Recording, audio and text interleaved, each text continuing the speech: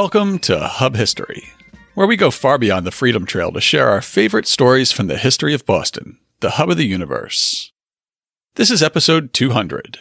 Dr. Rebecca Crumpler, Forgotten No More. Hi, I'm Jake.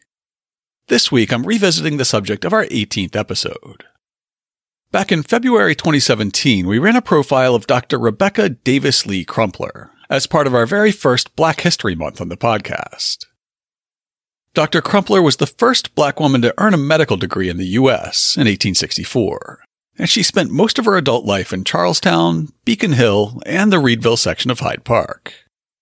She devoted her career to pediatrics and obstetrics, published the first medical text by an African-American author, and made a point of caring for the marginalized, even traveling to Virginia to attend to formerly enslaved people at the end of the Civil War. I wanted to return to her story in part because I realized how much better my research into Dr. Crumpler would be now than it was in the early days of the podcast. And in part because there have been very important developments in the story of Dr. Crumpler while we've been in quarantine this year. But before I talk about Dr. Rebecca Davis Lee Crumpler, it's time for this week's Boston Book Club selection and our upcoming historical event. My pick for the Boston Book Club this week is Dining Out in Boston, A Culinary History. Remember restaurants? Not takeout, not patio seating, not eating under a tent in a reclaimed parking space, but real restaurants. I do. Barely. Author James O'Connell remembers restaurants. In this 2016 history of Boston's restaurant scene, he acknowledges Boston's lackluster reputation as a restaurant town, writing, "When people think of the history of eating in Boston, some remember it being the land of the bean and the cod. To others, cold roast Boston comes to mind. The most famous dishes produced in Boston have been New England clam chowder, baked beans, and Indian pudding. The region's great contribution to America's culinary life has been Thanksgiving dinner." A shorthand perspective of Boston cooking tends to associate it with Puritanism. This legacy helped shape Boston's reputation as a restaurant town. The 1977 guidebook Where to Eat in America concluded, "Boston is not a brilliant culinary town like New York, nor a particularly distinguished restaurant region like San Francisco or New Orleans." O'Connell notes that despite this image of drab dining, Boston has a reputation for good dining dating back to 1800. Over the decades, the city pioneered many features of American restaurant life, opening one of the first French restaurants, some of the first hotel dining rooms, oyster houses, ice cream parlors, and tea rooms. Besides advancing traditional New England cooking, Boston adopted high-end French dishes, and later introduced German, Italian, and Chinese items to the menu. And speaking of menus, O'Connell's first chapter explains how this history of dining out in Boston is drawn mostly from the one piece of material culture that restaurants have always shared: the menu. In telling the story of Boston's restaurants, Dining Out in Boston focuses on the development of restaurant food. By studying menus dating back to their beginnings in the early 19th century, we can trace the development of the city's culinary heritage and better understand the contributing foodstuffs, flavors, recipes, dining customs, and the pressure of fashion. Written bills of fare, as menus were usually called during the antebellum era, appeared at American hotels in the early 19th century. Early hotels like the Tremont House used the bill of fare to establish a sequence of courses that were served to all diners: soup, fish, meat, game, dessert, and beverages, which evolved in nomenclature and makeup over the years. The a la carte menu, which allowed the diner to select individual dishes, was used at independent eateries and was introduced to hotels by the Parker House in 1855. During the 19th century and much of the 20th, the menus proffered in the bustling dining rooms of the Tremont House, Revere House, Parker House, and other leading hotels were encyclopedic, presenting an immense array of courses and dishes. Their cooking was grounded in the traditions of Anglo-America, yet often included French dishes, which helped define fine restaurant food. These restaurants cultivated a mode of gourmet dining that would evolve over the decades and set a standard in Boston for other dining places to follow. They served some of the most lavish meals available in the country.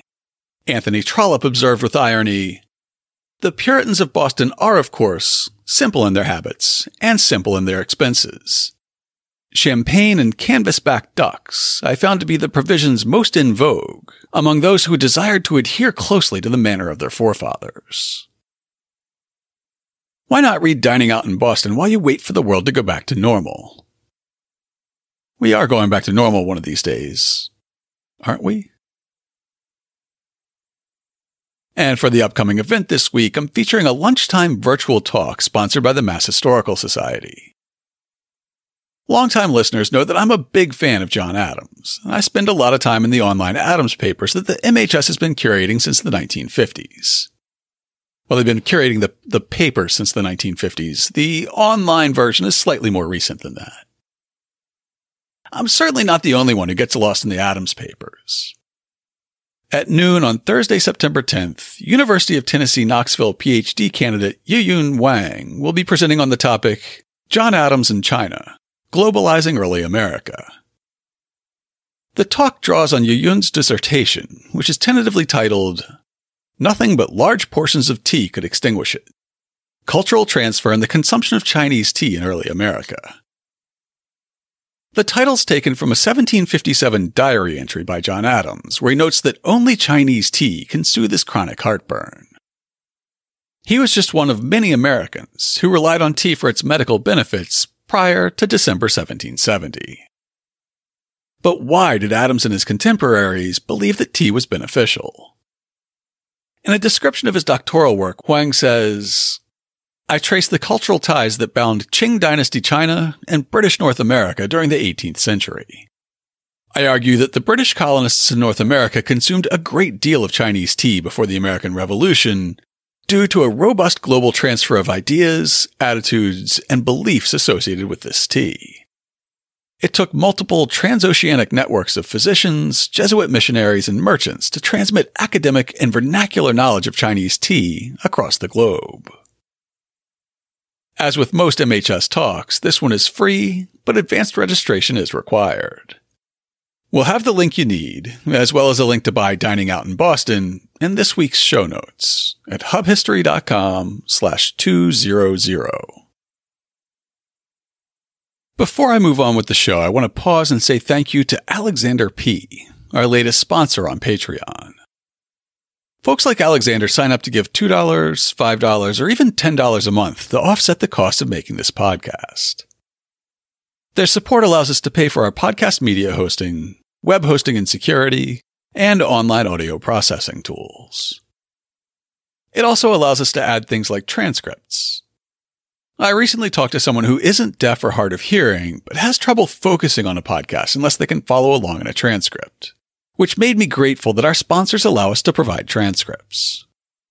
They also give us access to paid research databases, including 2 that I used this week to turn up sources about Dr. Rebecca Crumpler that I didn't have access to during our earlier treatment of the topic.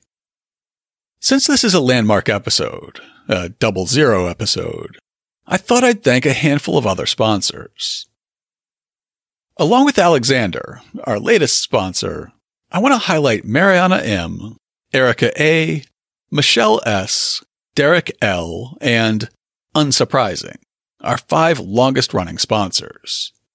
I also want to thank Georgia B., our top sponsor of all time.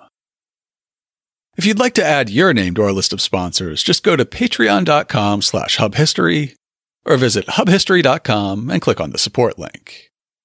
Thanks again to everyone who supports the show. Now it's time for this week's main topic.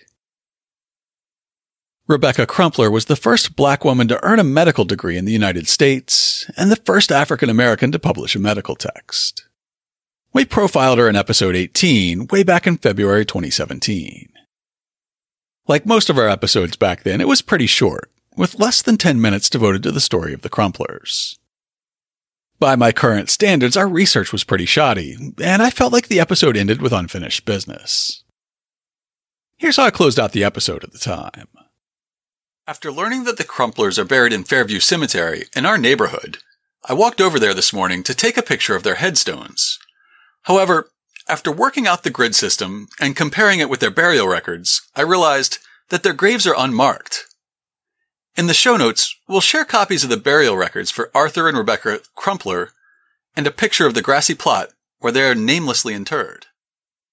This February, an innocent time when the novel coronavirus was just barely being reported on as a disease that could cause some trouble if China wasn't able to get it contained, I got an email from Victoria Gall, the president of the Friends of the Hyde Park Library. She said that she'd heard our podcast, and she wondered if I'd like to hear more about the fundraising committee the Friends put together. It was trying to raise money to get a suitable headstone for Dr. Crumpler. Well, I was interested. I shared information about their efforts on the show, and I gave a small donation myself. They set up a public lecture about the Crumplers for mid-April, and tentatively scheduled a ceremony to unveil the stone, assuming they could raise the money, to coincide with the NAACP's National Convention in Boston in July. Then COVID happened. The April talk was canceled, and the NAACP convention was canceled. Despite the pandemic, the group's fundraising efforts were more successful than expected, raising enough to purchase stones for both Dr. Crumpler and her husband Arthur. Fast forward to July, and I found myself at a small, private unveiling ceremony at Fairview Cemetery in Hyde Park. For our 200th episode, I'd like to retell Rebecca and Arthur Crumpler's story, with the help of 4 speakers at the July unveiling. Now, keep in mind that I recorded these folks outdoors in a pandemic, with planes and trains, wind and birds, and every other kind of background noise known to man. I'll do my best to clean up the recordings, but parts of this will be pretty rough. The future Dr. Crumpler was born Rebecca Davis in 1831 in Christiana, Delaware, a tiny town about halfway between Baltimore and Philadelphia. Though Delaware was a slave state at the time, Rebecca was born free, the daughter of Absalom Davis and Matilda Weber Davis. Not much is known about her early years, but she was raised across the state line in Pennsylvania by an aunt whose calling as a healer almost certainly influenced the course of Rebecca's life. Here's how Rebecca described it decades later. It may be well to state here that having been reared by a kind aunt in Pennsylvania, whose usefulness with the sick was continually sought, I early conceived a liking for and sought every opportunity to be in a position to relieve the sufferings of others. The details up until that point are hazy at best, but in about 1848, Rebecca Davis enrolled at the West Newton English and Classical School. It was sometimes called the Allen School because it was run for decades by the extended Allen family. She may have been among the first class to enter the school after it was founded in 1848. Inspired by Horace Mann, subject of our 116th episode, Nathaniel T. Allen created a model school, where in the words of an 1895 school history, all the most improved methods of instruction should be adopted, and the best talent employed to develop the young and show by example what a true school should be. Among the most improved methods of instruction that were on display at the West Newton English and Classical School in the early years was the concept of universal education. The classrooms were racially integrated and coeducational, becoming one of the first schools in the country where girls and boys learned alongside one another, much less alongside peers of different races. In the school's records, Rebecca Davis is listed as a special student in mathematics. She graduated in 1852. That wasn't the only change in Rebecca's life that year. Rebecca Davis married Wyatt Lee on April 19, 1852, and the couple settled down at 37 Cook Street in Charlestown, not far from the location of today's Charlestown High. Their marriage would be tragic and short, as Anthony Neal, an attorney who wrote a profile of the Crumplers for the Bay State Banner, alluded to in his speech at the ceremony in July. Her first husband, Wyatt Lee, was a laborer from Prince George County, Virginia. He died of tuberculosis in Boston on April 18, 1863. In 1853, Wyatt's young son Albert from an earlier marriage died. His cause of death was recorded as dropsy of the heart, as Victoria Gall describes. We don't know for sure how or when Rebecca arrived in Boston, but we do know that it was around 1852 when she married Wyatt Lee, who was a former slave from Virginia. She then nursed Wyatt Lee's son, who was 8 years old, when he died in 1853. Back then, it was said that he died of dropsy of the heart, which probably would have been heart failure with edema today. After graduating from the Allen School, Rebecca Lee spent most of a decade working as a nurse in Charlestown. In her own words, "Later in life, I devoted my time when best I could to nursing as a business, serving under different doctors for a period of 8 years, from 52 to 60, most of the time at my adopted home in Charlestown, Massachusetts. From these doctors, I received letters commending me to the faculty of the New England Female Medical College, whence, 4 years afterward, I received the degree of Doctress of Medicine." At the unveiling ceremony, Dr. Joan Reed, Dean of Diversity and Community Partnership at Harvard Medical School, pointed out just how amazing Rebecca Lee's early accomplishments were. Like Dr. Crumpler, my family roots are also found in the South. For me, I think of a brave, young Rebecca entering the novel West Newton English Classical School, known then as the Allen School in Massachusetts. I think of a Rebecca practicing as a nurse in Charlestown, of applying to and gaining acceptance to the newly founded New England Female Medical College and becoming its only African-American graduate. She did all of this before 1868, when the first historically Black medical school, Howard, was founded in this country.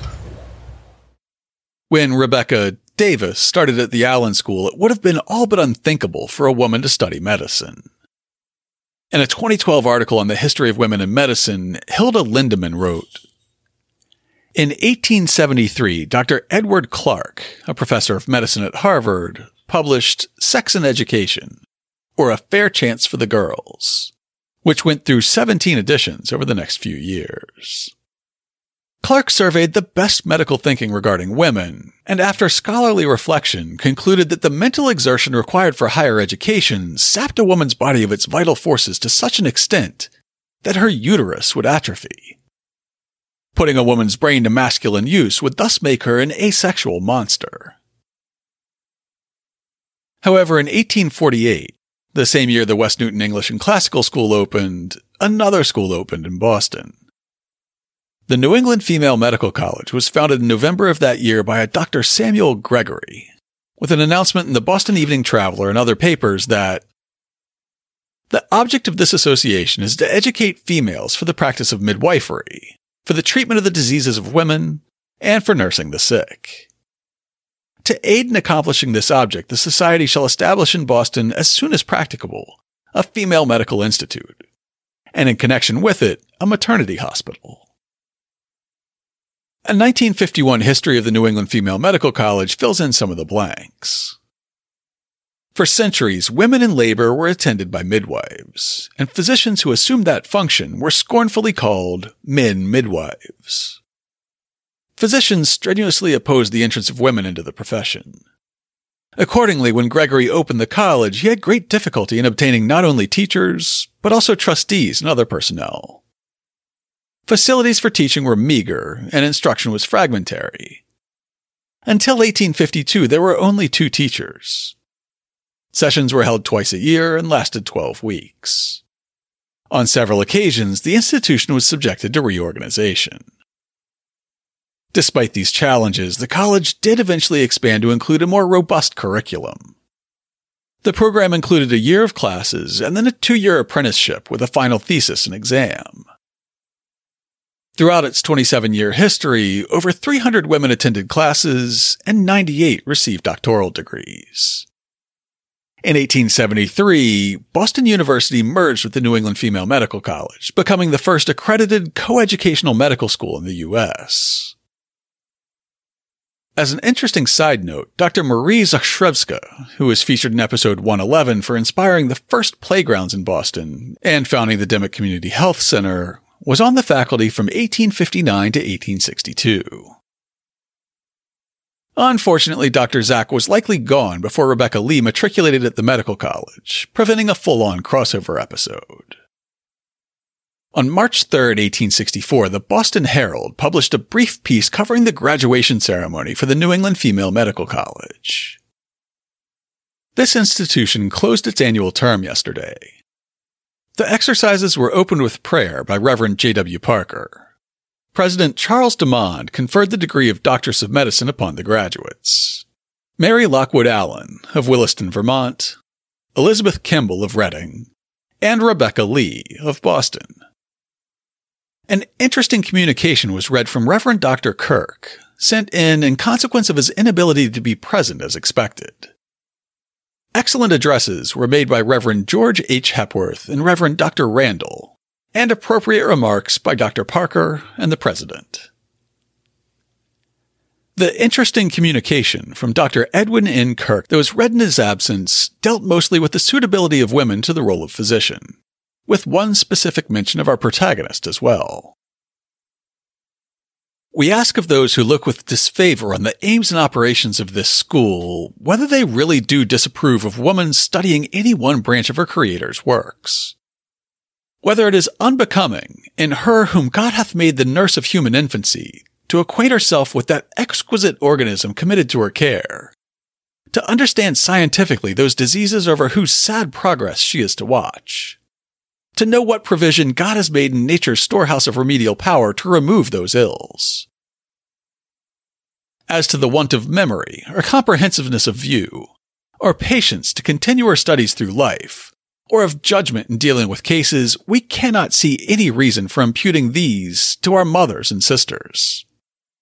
On the contrary, we firmly believe that for the medical profession, woman has some peculiar adaptations, which will make her labors a peculiar public blessing. We believe that in that portion of the practice which even ancient Egypt had the wisdom and delicacy to commit to her, we would do well to imitate their example. In regard, then, to the position female physicians are to occupy in society, and the limits which propriety requires to be fixed to their professional practice, we entertain no apprehension. It is one of those things which take care of themselves.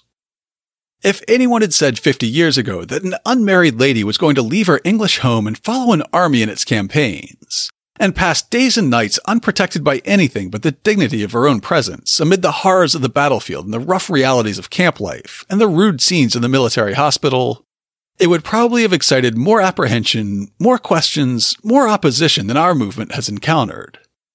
And yet it has been done, and the name of Florence Nightingale has become the talisman that awakens all there is of reverence and paternal love in a soldier's heart. We have, then, no fears in this direction. Individuals may make great mistakes and bring some discredit on themselves and their alma mater, but there have been indiscreet members of the medical profession of the other sex. Yet the profession lives notwithstanding this, and will live and retain its hold on the public confidence and respect, while flesh continues to inherit its birthright of maladies. Reverend Hepworth spoke of this as a great pioneer movement, destined to be completely successful in accomplishing its aims. His observations among the soldiers' hospitals at the South had led him to mark the superiority of female nurses, and to think of the importance of their being educated in an institution like this. Patriotism should prompt women to qualify themselves and engage in the work. He rejoiced that among the graduates on this occasion was one of another color than those who had hitherto received the honors of a medical school, doubtless the first instance of the kind. The college had done nobly in thus opening its doors to students without regard to color or race. It's clear from his comments that the administration was aware of Rebecca's pioneering position as the first black woman to earn the title of doctoress. The title seems quaint, doesn't it? You might think, given Dr. Kirk's address, that doctoress was a holdover from an earlier time, already destined for the dustbin of history. You'd be wrong, though.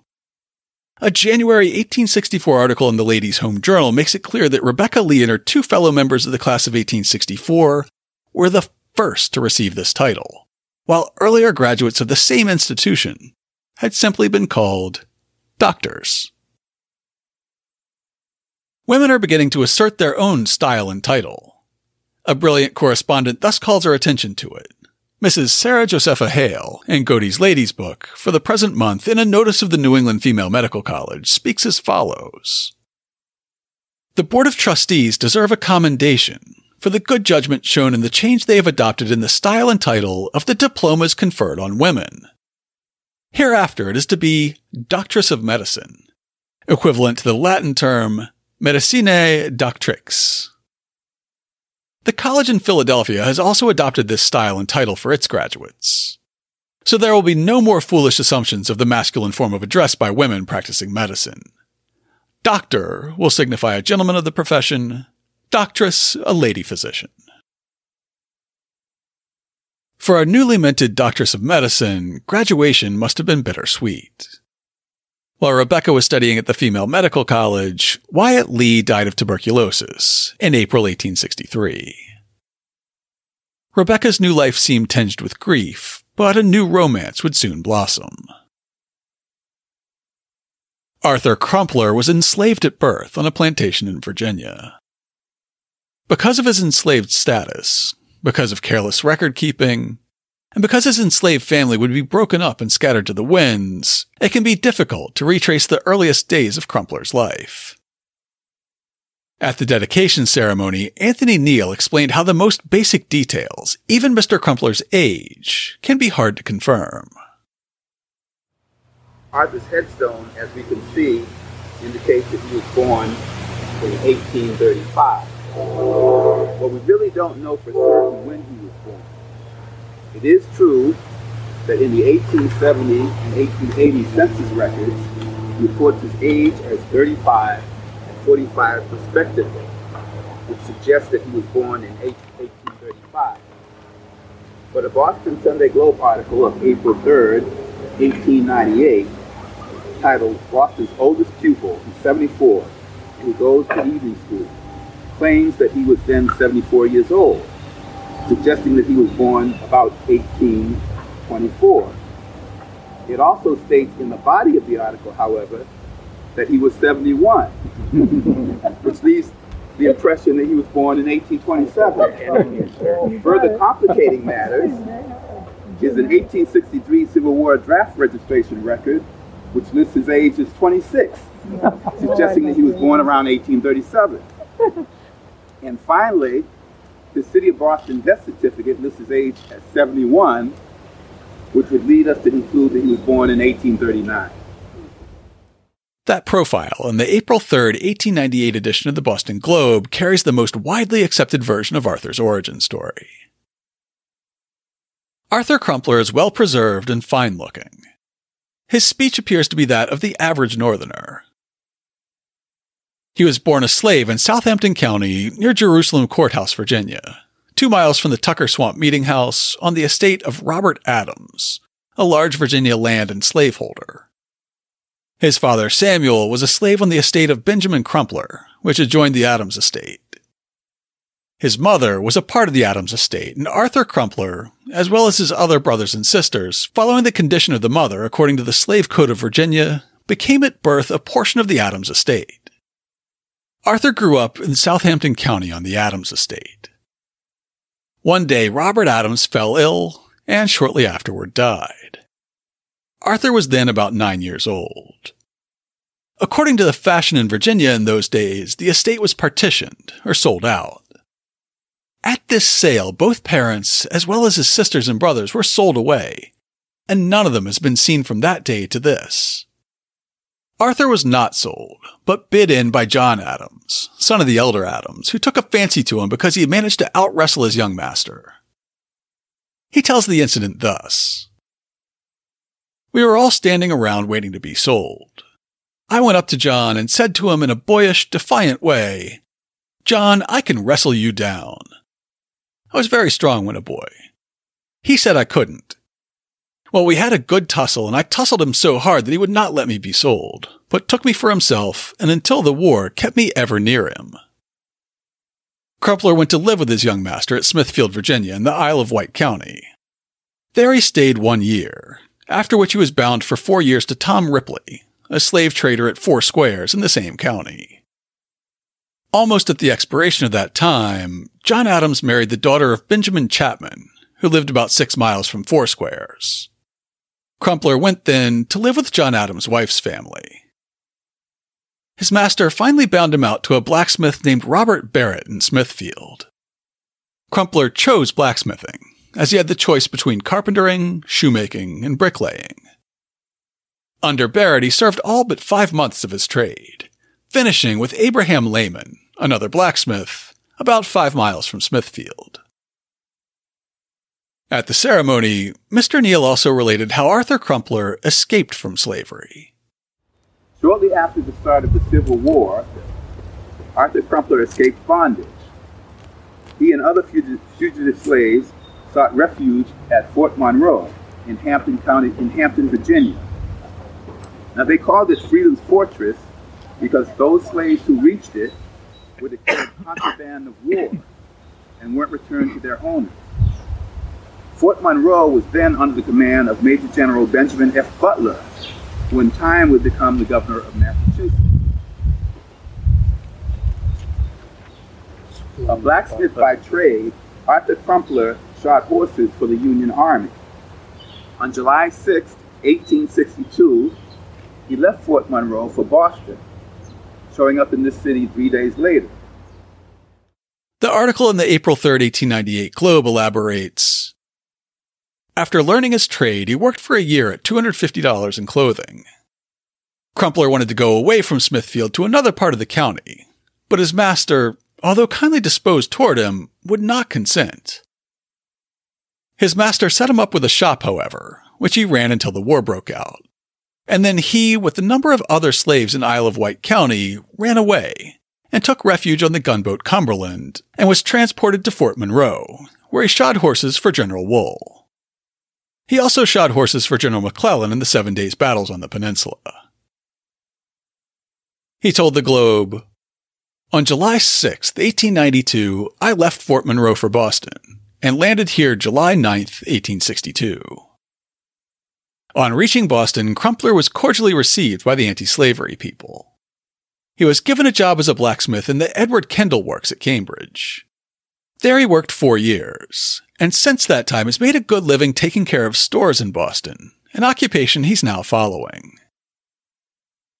Continuing the narrative, Anthony Neal describes how Crumpler ended up in Boston and connects the dots between the self-liberated slave and the educated doctress with a straight line running through the founder of the Allen School.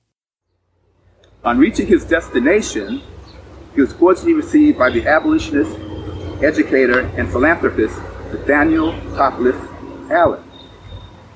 Allen wrote in his diary on February 20th, 1863, that a number of black people, contrabands, had migrated to West Newton, just outside of Boston, to find employment, much to the disgust of certain Irish laborers, and that among them was Arthur Crumpler. Allen befriended Crumpler and took him in, allowing him to sleep in his barn and to perform chores. According to Allen's biographer, Mary Ann Green, quote, in November 1863, Arthur cast his first vote after being challenged on every possible ground the authorities could trump up, owing to the prejudice against him as a Southern colored man, close quote. Green further noted, Mr. Allen was his firm champion and saw him safely through the ordeal. Arthur Crumpler probably met Rebecca through his association with Nathaniel Allen. Allen founded the West Newton English and Classical School, appropriately known as the Allen School. Dr. Crumpler had prior contact with the educator before studying mathematics at his school in the mid-1870s. She married Arthur Crumpler a little over a year after she graduated from the New England Female Medical College, within 3 years of his arrival in Boston. According to her yearbook from the West Newton English and Classical School, Dr. Rebecca Lee wed Arthur Crumpler in St. John, New Brunswick on May 24, 1865. Of this period, Rebecca wrote, I then practiced in Boston, but desiring a larger scope for general information, I traveled toward the British Dominion. Perhaps that indicates that the racism in the British Dominion, what we now call Canada's maritime provinces, was somewhat less crushing than it was at home, allowing her more freedom to study and to practice. In her book, she also wrote about the secret of happiness in marriage, indicating that there may have been more than simply professional reasons for the happy couple to spend time in St. John. She wrote, "I will just add here that the way to be happy after marriage is to continue in the careful routine of the courting days, till it becomes a well-understood thing between the two." Dr. Crumpler went to Canada seeking additional educational resources and a chance to practice. And she would soon find ample enough opportunity to practice in an entirely different realm. Dr. Reed said, Dr. Crumpler was a dreamer who showed a fortitude and a belief in self, a belief that she could and that she should make a difference in this world, including the world of those who were enslaved. We know that following the Civil War, she actually joined the Freedmen's Bureau in Virginia, where she was witness to and actually experienced the pain and suffering associated with racism and sexism. Both in Virginia and on her return to Massachusetts, Dr. Crumpler continued to commit her life's work to those who lived in the margins, those who were and are still today often neglected: women, children, the poor. Her belief, hard work, and persistence enabled Dr. Crumpler's dream of making a difference in the world become her reality. For me, she is a role model, an example of finding one living one's purpose. Dr. Crumpler herself wrote, "After the close of the Confederate War, my mind centered upon Richmond, the capital city of Virginia, as the proper field for real missionary work, and one that would present ample opportunities to become acquainted with the diseases of women and children. During my stay there, nearly every hour was improved in that sphere of labor. The last quarter of the year 1866, I was enabled, through the agency of the Bureau under General Brown, to have access each day to a very large number of the indigent and others of different classes, in a population of over 30,000 colored." The couple stayed in Richmond through at least 1867, and according to Victoria Gall's research, they were back in Boston by 1869, where they made a home on Joy Street, on the north slope of Beacon Hill. Dr. Crumpler wrote, "At the close of my services in that city, I returned to my former home, Boston, where I entered into the work with renewed vigor, practicing outside and receiving children in the house for treatment, regardless, in a measure, of remuneration." Anthony Neal describes this time in the lives of the Crumplers. Dr. Crumpler practiced medicine briefly in Boston before moving to Richmond, Virginia, where as an assistant physician, she treated ill free people through the Freedmen's Bureau. Upon returning to Boston in 1869, she and her husband Arthur initially boarded at 68 Joy Street, which a lot of people don't know was the home of Coffin Pitts. They moved not far from his house to 20 Garden Street the following year. By 1870, the couple had moved to Garden Street, also on the north slope of Beacon Hill. While they lived in Beacon Hill, the Crumplers began attending the 12th Baptist Church, which is an incredibly historic congregation with roots in the original African meeting house. As Reverend Arthur T. Gerald Jr., the 13th pastor of the 12th Baptist Church, explained at the dedication ceremony. Our church at 12th Baptist started out on Beacon Hill, behind the State House, because back in the 1840s, that's when Rebecca and Arthur got involved with 12th Baptist Church. At that time, it was the first African meeting house. It turned into a museum. Out of the first African meeting house, several churches in Boston were established. Of course, number one, because I'm the pastor, is 12th Baptist Church. We also share lineage with also People's Baptist Church, that's located also in Boston, and Charles Street AME Church has some roots in the first African Meeting House.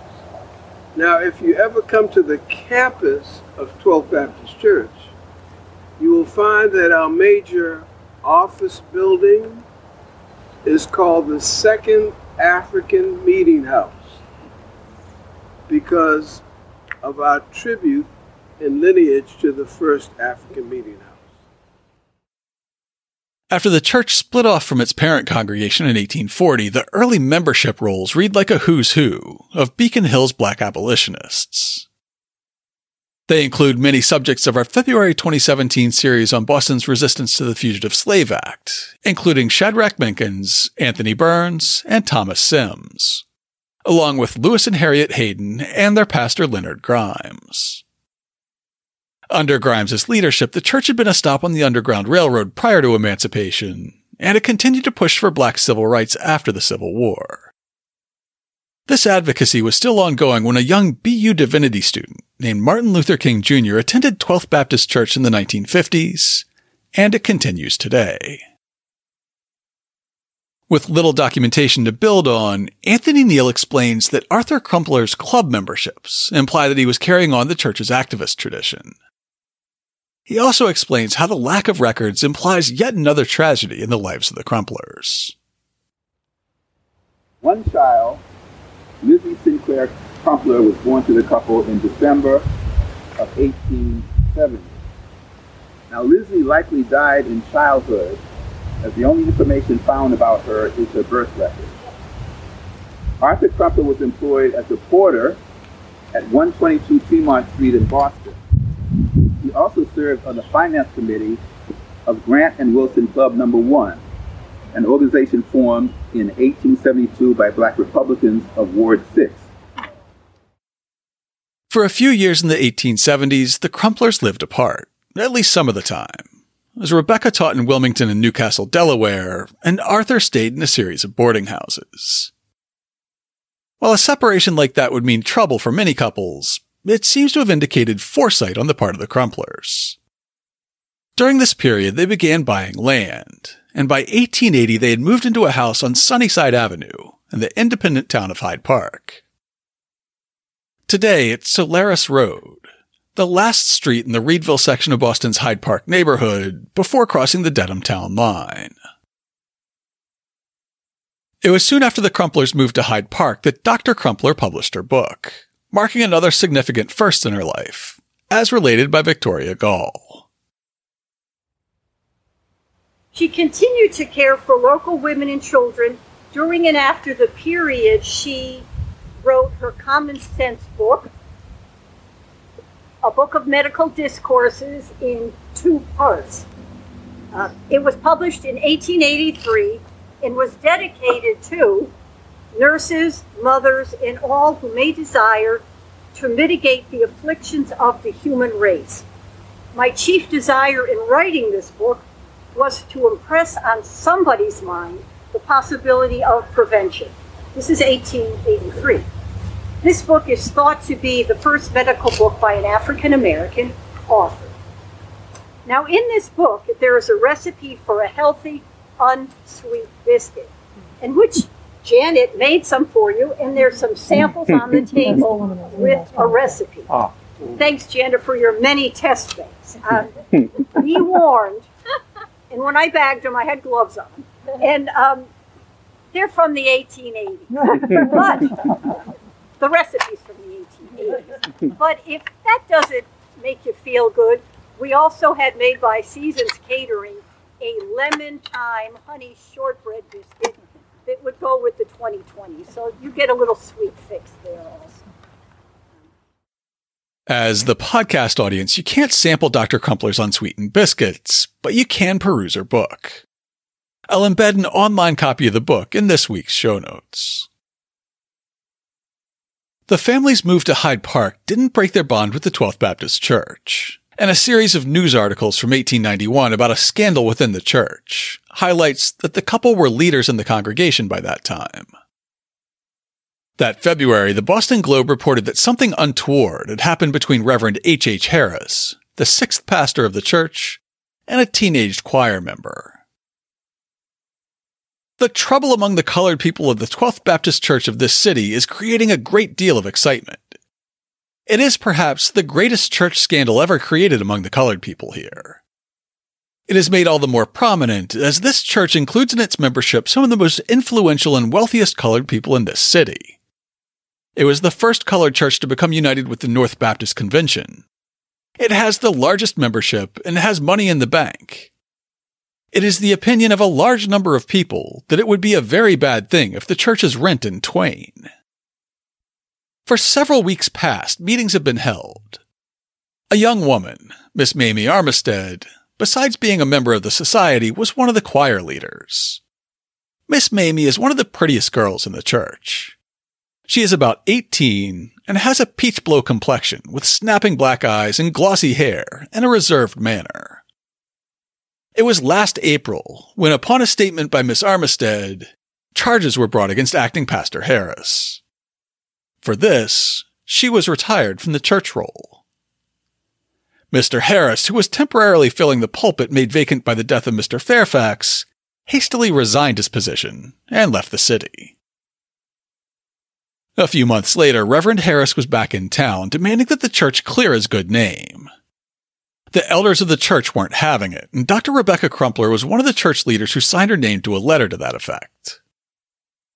As Reverend Gerald is quick to note, Arthur was also a leader, serving as a member of the Board of Trustees. Rebecca and Arthur were active. Arthur was on the trustee. Now, I guess he was a forerunner for me, because my name is Arthur, spelled the same way that Arthur's name is spelled. Not Arthur, but Arthur. And I have a particular connection to the Crumplers, not only in terms of name, but also in terms of being their pastor. They didn't know me then. That was way before my time. But I claim them as some of the rich heritage and history of the 12th Baptist Church. Despite the bond that Reverend Gerald feels, the scandal around Reverend Harris would eventually lead the Crumplers out of 12th Baptist. As the controversy raged on, supporters of Harris elected new members of the Church Board of Trustees, despite the fact that the old ones, including Arthur Crumpler, had not resigned. The situation came to a head in August 1891, with the Globe reporting on a near siege at the church. It was between 2 and 3 o'clock yesterday morning that a young man living in the neighborhood was wending his way homeward, when his attention was attracted by a moving light in the church. As he drew near, he heard the sound of hammering within. Making the best investigation possible from the exterior, he soon became convinced that the opponents of the youthful clergyman were putting the Temple of Peace and Religion in a condition to withstand a siege. This early scout, who's friendly to Mr. Harris, at once notified Sexton Michael Brown, who in very short time mustered a force of a dozen or more. Then the order was given, on to Phillips Street. They came, they saw, they conquered, but by peaceful and persuasive means. They could not enter by the main door as that was barred to them, but they finally obtained ingress through the back windows. Once within the building, the invaders found that they outnumbered the obstructionists almost 2 to 1. There were 7 of these, namely Henry Clark, William Cook, Edmund F. Jones, and Arthur Crumpler, trustees. A man named Barnett, another named Taylor, and J.H. Franklin. Somebody offered the suggestion that they should reason together.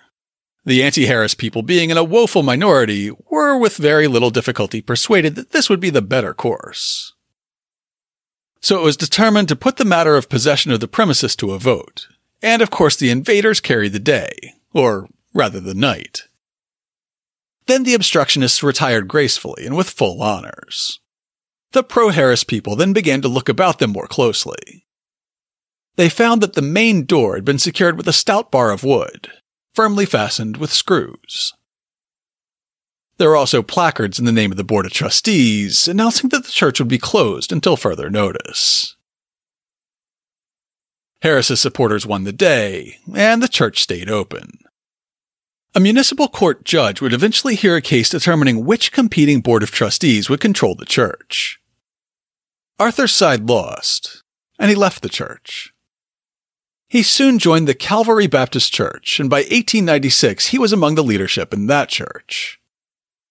In February 1896, the Globe reported on a special service to install the new officers of the church, and Arthur Crumpler was among the new members of the Board of Trustees.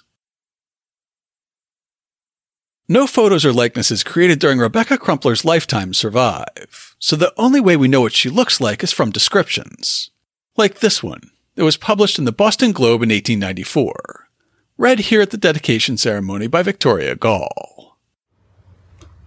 So far, here's a challenge to everyone. No one has found a photograph or an illustration of Rebecca Crumpler. What we're using is a circular, generic image of an African-American woman at the time. But in 1894, the Boston Globe described her as a very pleasant and intellectual woman and an indefatigable church worker. She's tall, straight, with light brown skin and gray hair, and has made an enviable place for herself in the ranks of the medical fraternity. Unfortunately, that would be the last year of Rebecca's life. Dr. Crumpler died on March 9, 1895, at the age of 64. And her cause of death was fibroid tumors in the bowel. Whether or not it was planned or unplanned, Dr. Crumpler is buried in view of her home on the other side of Motherwood. So in spring and fall, you can see the house. And on the back table, there's a map from 1912 of the cemetery. The street used to be called Sunnyside, now it's Solaris, and the house is still on that map. Having survived his daughter and beloved wife, Arthur was left to carry on alone. Unlike Rebecca, we do have a surviving likeness of Arthur Crumpler. It ran as part of a profile of him in the April 3, 1898 edition of the Boston Globe, under the headline, Boston's Oldest Pupil. The story described how he'd been attending the Franklin Evening School in the South End for years. Because he had been enslaved, both law and custom in Virginia prohibited anyone from teaching Arthur to read and write when he was young. When his enslaver had him run a blacksmith shop, Arthur tried to teach himself to read in secret, but the task was too hard to take on alone. He told the Globe reporter that his lack of literacy cost him the wages he was supposed to earn while working as a blacksmith for the Union Army at Fort Monroe, after his escape from slavery. When I came away from that fort, the government owed me $160 for 8 months' work shoeing horses. That's what I agreed to work for. I was told that they had not made any preparations for the payment of contrabands, and they said that they would give me $35.36 if I would settle. Then they took hold of my hand and held it while I made an X to some written and printed matter. I don't know what it was. I suppose it was some sort of release, though. After I did it and received so little money, I made up my mind I would never make an X again beside my name written by someone else. After moving to Boston and marrying Dr. Crumpler, Arthur tried again to learn literacy, and failed again, as told at the dedication by Anthony Neal. Now, I'm sure many of you know it was a crime for a slave to learn to read or write. Unable to read or write, Arthur attended the Wells School at night at his wife's suggestion, but bad eyesight brought him no success. Seeing her husband's disappointment, Dr. Crumpler told him that she would do all his reading and writing for him, and she did. The Globe picks up the story from there, quoting Arthur as saying that Rebecca did all his reading and writing for him down to the time of her death about 4 years ago. When she passed away, I found that I should have to depend upon myself if I wanted to learn anything. I could not read the newspapers during the last war, but if we have a war now, I shall be able to read all about it myself. I can do my own signing, and I am not making any more crosses. These Boston schools are a great institution, and I'm sorry that more of my people are not taking advantage of them. One is not too old to learn how to read and write and figure.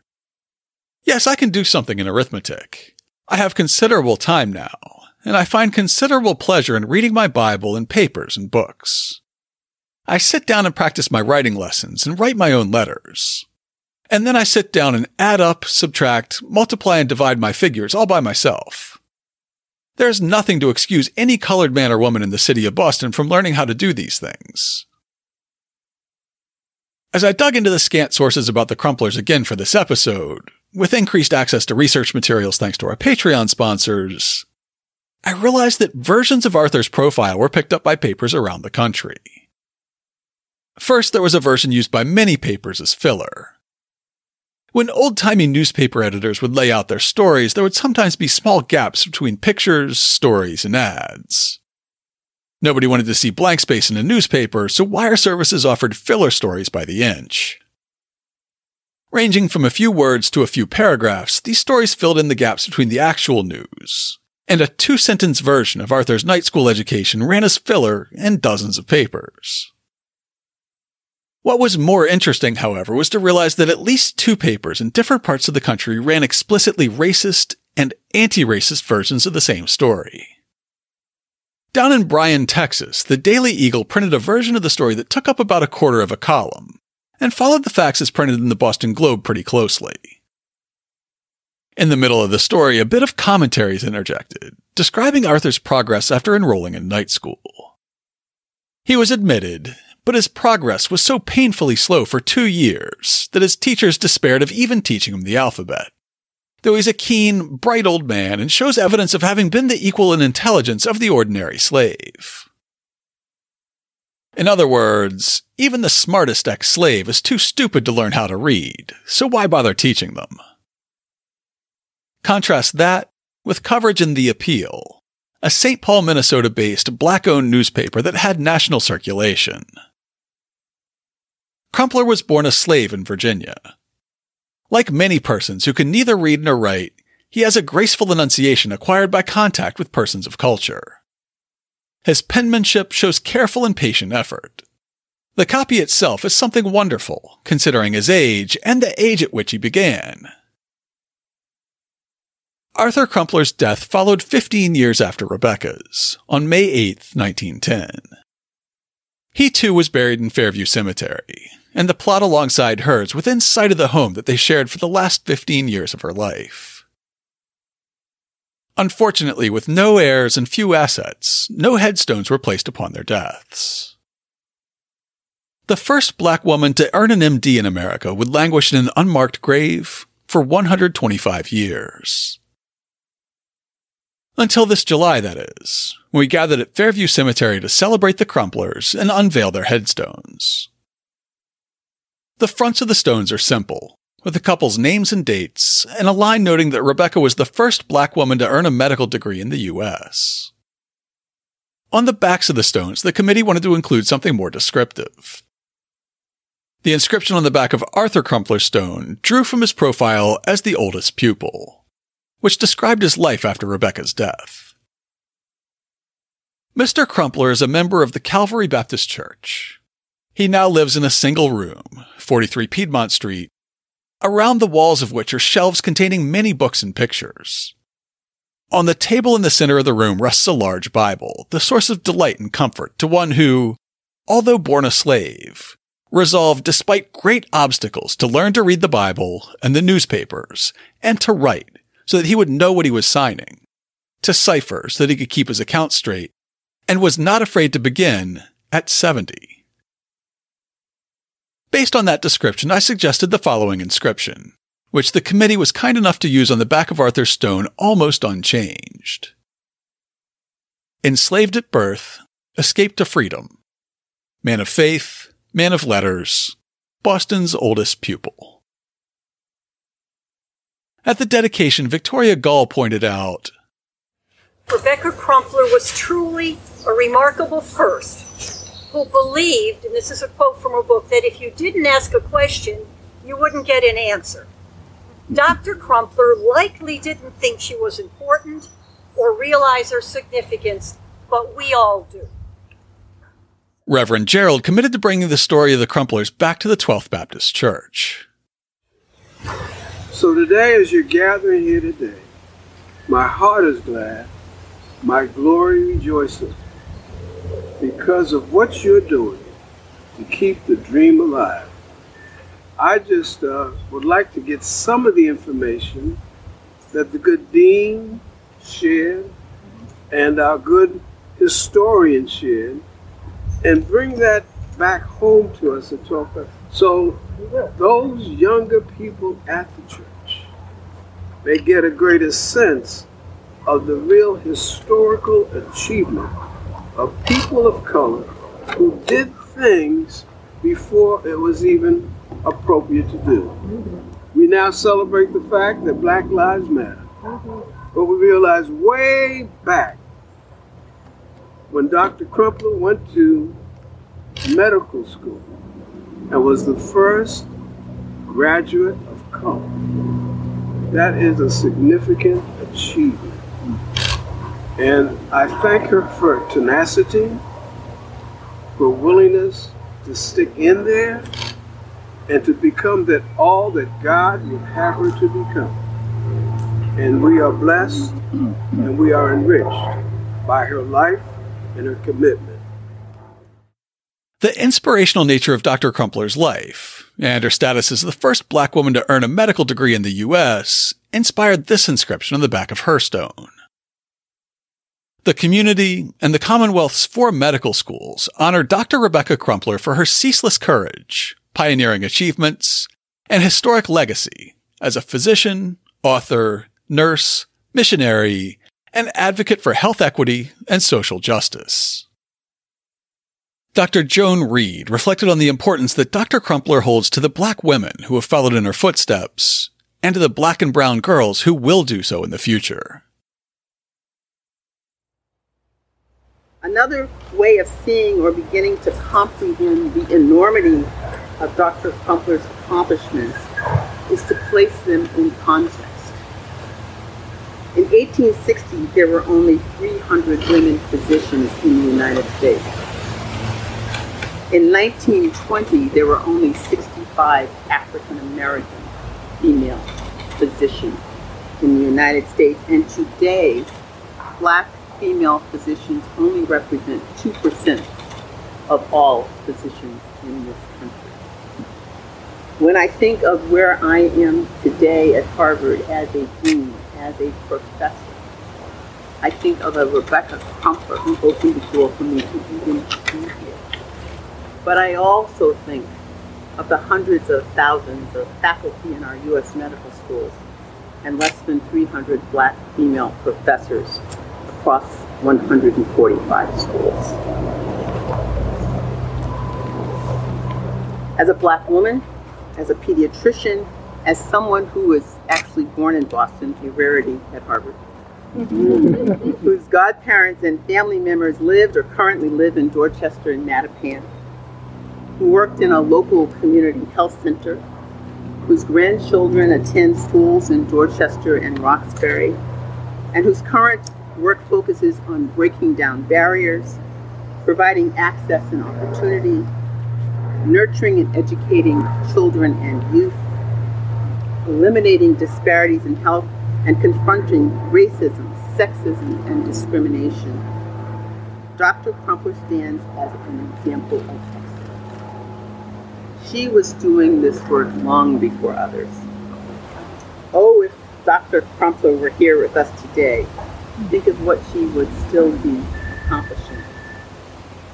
But I believe she would tell us that there are more young girls like Rebecca, more Black and brown children, more youth living in poverty,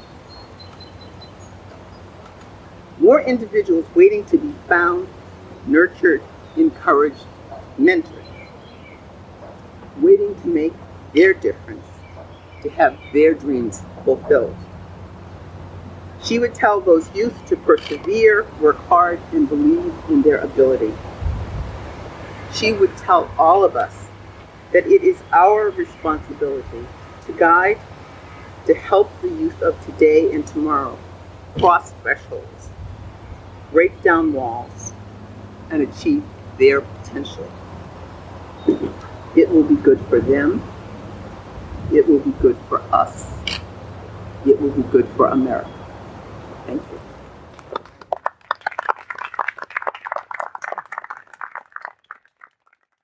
To learn more about Dr. Rebecca Davis Lee Crumpler and Arthur Crumpler, check out this week's show notes at hubhistory.com/200. I'll have an online copy of Dr. Crumpler's book, as well as pictures of the couple's headstones.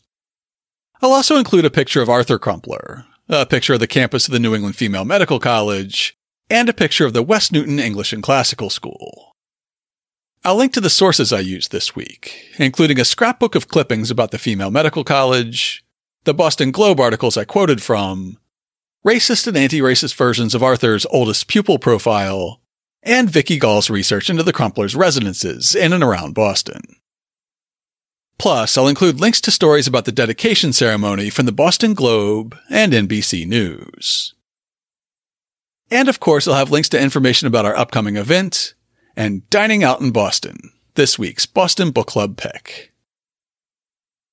Before I let you go, I want to share some recent feedback we've gotten from listeners.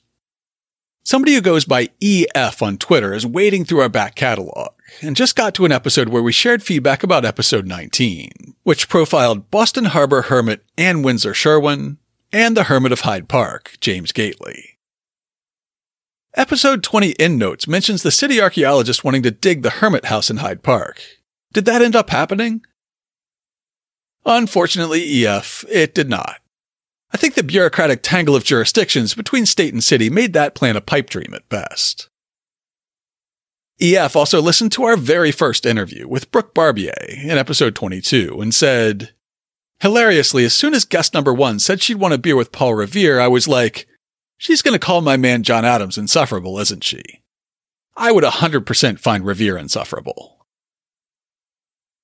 Finally, EF listened to episode 18, saying, just finished episode 18. Do the Crumplers have headstones yet? Well, you know how that one turns out now. Michelle S. listened to our story about Bleeding Kansas in episode 195 and reached out on Twitter. Just caught up on my listening today. Great episode per usual. I learned a special Boston by foot walking tour on abolitionists a few years ago. I had no education on any of this. It was eye-opening. Thanks for filling in my knowledge on the Immigrant Aid Society. Thanks, Michelle. I'm glad I could fill in a missing chapter of Boston history for you. And hearing our discussion of Esther Forbes' biography of Paul Revere in episode 193, she commented again, Jake, just caught up on my listening and heard you ponder this book. It is excellent. I was given a first edition by a friend. It's one of my treasured possessions. Forbes deserved that Pulitzer Prize, most certainly. The folks at the Paul Revere House also heard episode 193 and said, this whole episode of Hub History is fascinating, but we really love the shout out to our Paul Revere biographer BFF Esther Forbes for her classic work, Paul Revere and the World He Lived In. Though out of print for a few years, it's still our go-to. I would say thanks to both of you, but it's really Esther Forbes who deserves all the credit for that one. Finally, recent podcast guest Judy Cataldo heard me mention the Museum of Science flying a dinosaur around dangling from a helicopter in 1984 and emailed me with a memory. Hi, not sure if someone else who's old enough to remember mentioned this, but the reason there are so many photos of the dino soaring above the Charles is that the Museum of Science had flooded the various media with ads, telling people to come out on the 4th and see a dino soar. It was a big deal, and I was really annoyed I had to miss it. I, on the other hand, was 5 years old and living in deepest Appalachia at the time, so I don't have any memory of the see a dino soar promotion. How about you? Do we have any other listeners who remember this one? We love getting listener feedback. Whether you want to ask obscure questions about 4-year-old episodes, or share obscure facts about 35-year-old marketing campaigns. We're happy to hear your episode suggestions, factual corrections, and alternate sources that we missed. If you'd like to leave us some feedback on this episode or any other, you can email podcast@hubhistory.com. We're Hub History on Twitter, Facebook, and Instagram. Or go to hubhistory.com and click on the Contact Us link. While you're on the site, hit the subscribe link and be sure that you never miss an episode. If you subscribe on Apple Podcasts, please consider writing us a brief review. If you do, drop us a line, and we'll send you a Hub History sticker as a token of appreciation. That's all for now. Stay safe out there, listeners.